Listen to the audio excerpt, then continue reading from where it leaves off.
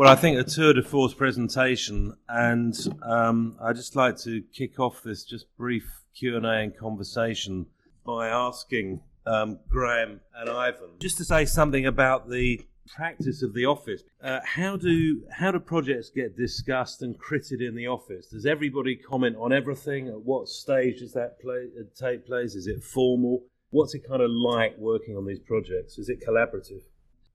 I think, to be honest, it's changed over probably 10 years, if I was honest.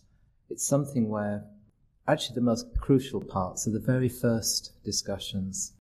These are kind of trying to set aspiration and test aspiration. I think sometimes just discussing the possibilities of what something is actually, for me, the most vital part. What happens later is you have to create conceptual models for discussion. You may do it through lots of options to be able to actually get people discussing, because otherwise it goes into a kind of hypothetical discussion. It could be this, it could be that. It doesn't necessarily present the implications of what that kind of dialogue is. I think the important thing is that there's always the opportunity to comment, and it's encouraged. But I don't think we see commentary as, well, you should adopt my idea, or I should adopt yours, this is good, this is bad. But I think it's the discussion is always, it's about informing, it's about getting the collective knowledge together. And there's a lot of collective knowledge. What happens where, you've won the competition, you're heading towards a sort of diagram for how the building's going to be, you've got the programme, you've got the site. Are there sort of formal moments when actually you present at a directors' meeting, or present, or the unit presents, or the people who work on it present to others in the office, or is it just slightly different each time? Well, we have a forum, but the forum is just a convenience thing. Otherwise, you never get everyone together. It's about getting heads around the table. But I think it's quite funny. We sort of jokingly say, make sure Richard's not around when we're submitting the competition entry, because actually we'll try and solve more than we can. And in fact, Richard actually encourages that to a great extent, is, have your way and let's see what comes out. In that sense, it's an extremely creative environment, I think.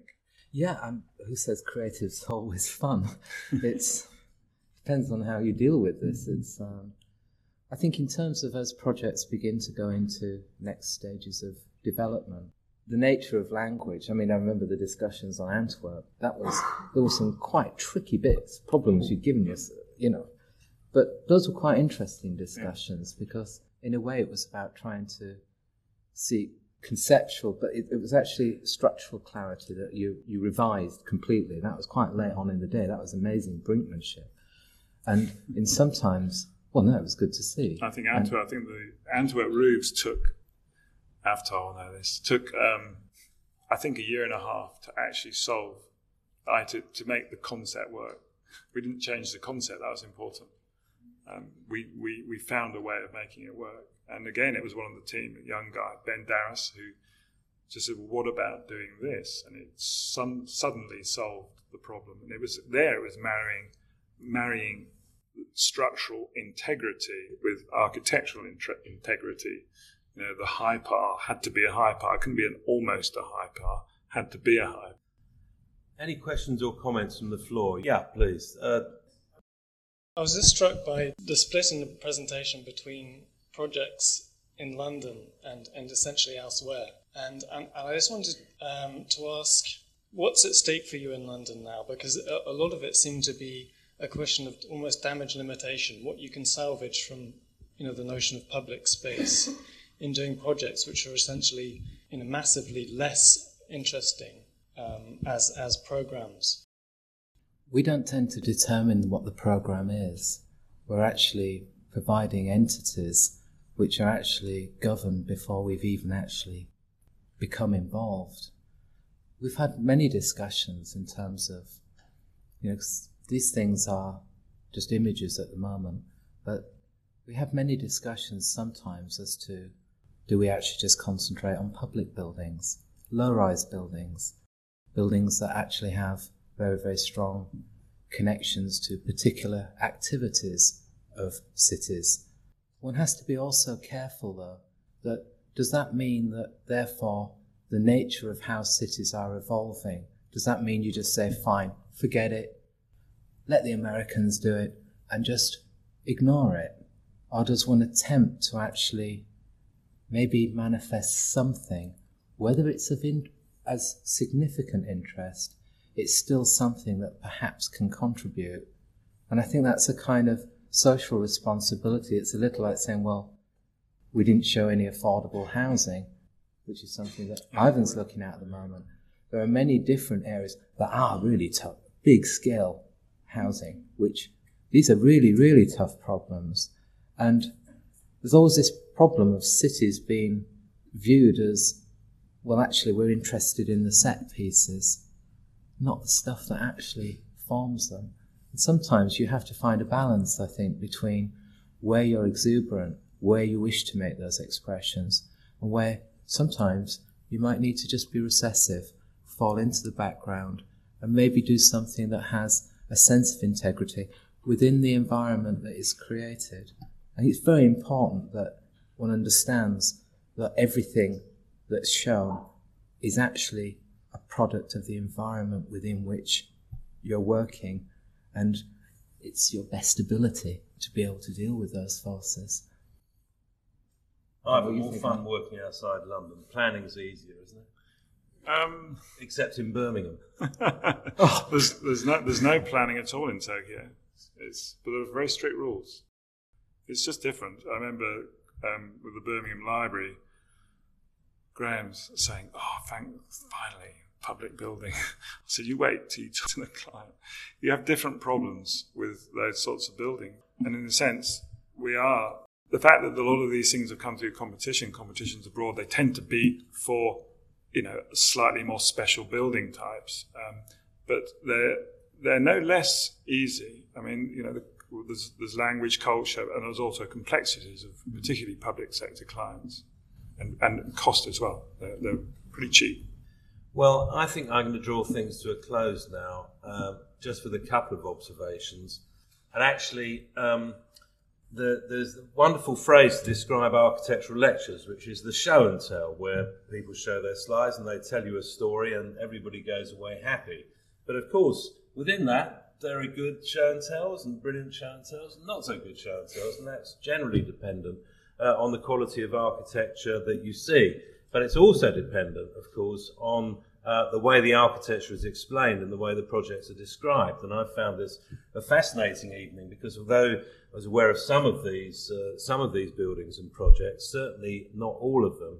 And I think there are some underlying currents which the room, despite the fact it's 8:15, I think is a tribute to an excellent presentation of some excellent schemes. And I think that the certain underlying things, the first is, Graham used a nice phrase about certain office buildings, conventional office buildings being apologetic puddings in the city. And what you're trying to do without resorting to simple embellishment is to do things that actually have their own character, that are real things. And I think that the connection with some of the projects that Ivan's showing is the extent to which, in the cases of both the small and large projects and the very urban ones with those tight sites and then the more greenfield sites, it's an attitude first to context, and it's also an attitude towards constraint. That's to say, does one design in a negative fashion, which is, I think, partly related to the question you were asking? Does one say, well, actually, if you're in the City of London, all you do is add up all the things you can't do, and that will tell you what you can do, and that's what you do. And there are plenty of buildings that aren't done like that, and they're mostly not very good. Now, alternatively, you can say that actually the constraints are not a problem, they are a condition. And in a sense, an inevitable, probably necessary condition for the creation of any building, the site, the client, the funding, etc., etc., etc. And it's then what you make of that in a positive sense, so that actually what you produce actually leaves behind the constraints and becomes a thing which derives from its own strength of idea, from its own integrity. And it seemed to me that the explanations and the underlying stories behind these buildings all had a whole series of things in common. One was the kind of overall, you might say, public space analysis. Actually, the first lecture about Richard Rogers' work which I've ever seen, which hasn't been Richard giving it, now I come to think about it. And Richard always gives you the Renaissance and public space and all those things, and very rarely goes into the detail of the sort of buildings you've shown, because he's actually not involved that level of detail in the manufacturing things, because he has different canvases to paint on. But I think it was apparent that the attitude to technology and materials has been very, very rigorous, and the question of problem solving and then synthesizing that with much more general propositions about the nature of that site, the nature of climate, and the nature of city, and certain propositions about an attitude to environmental design, this becomes a very fulfilling story. And as a result, as it were, you get happy photographs, if I can put it like that. Well, I hope on another occasion we'll see Knightsbridge, because of course that is unlike those tight city sites where space is at a premium. And by the way, perhaps somebody would like to calculate British Land's donation of public space, if we can think of it like that. There are two views about skyscrapers. People who hate them and who hate offices say, they're stealing my sky. Now, in the case of that Leadenhall Street thing, here's 150,000 square foot net, I fancy, of city office space at, what could we say, £65 a foot once finished.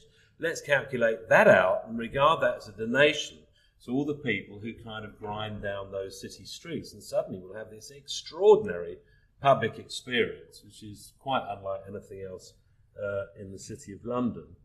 And I think the other thing is, I mean, in a way where the two of you, the project where either of you might have been doing the competition or doing it now is the Birmingham Library. And curiously enough, for a city with an extraordinarily proud tradition of, firstly, of municipal independence and secondly, municipal initiative, I think it's a huge shame that it temporarily, let's hope, sort of lost its will to build and it started using constraints in a negative way rather than a positive way. And maybe we could use the old library, and wouldn't it be nice if we could do something else, instead of, as they did at the National Exhibition Centre, at the International Airport, at the reinvention of the whole of the centre of Birmingham at huge cost, getting rid of the concrete yoke and the elevated concrete motorways. And in a sense, it seems to me that the library would have been the last piece in that sort of municipal jigsaw, and in a sense would be a summary, unbuilt thus far, but which incorporates, I think, many of the ideas and themes which we saw in both Ivan's and Graham's particular projects. Well, on your behalf, can I firstly thank you all, of course, for coming. Thank the RIBA for what's a terrific lecture programme, a public programme of architecture, but of course, in particular, thank Graham Stirk and Ivan Harbour for a marvellous evening.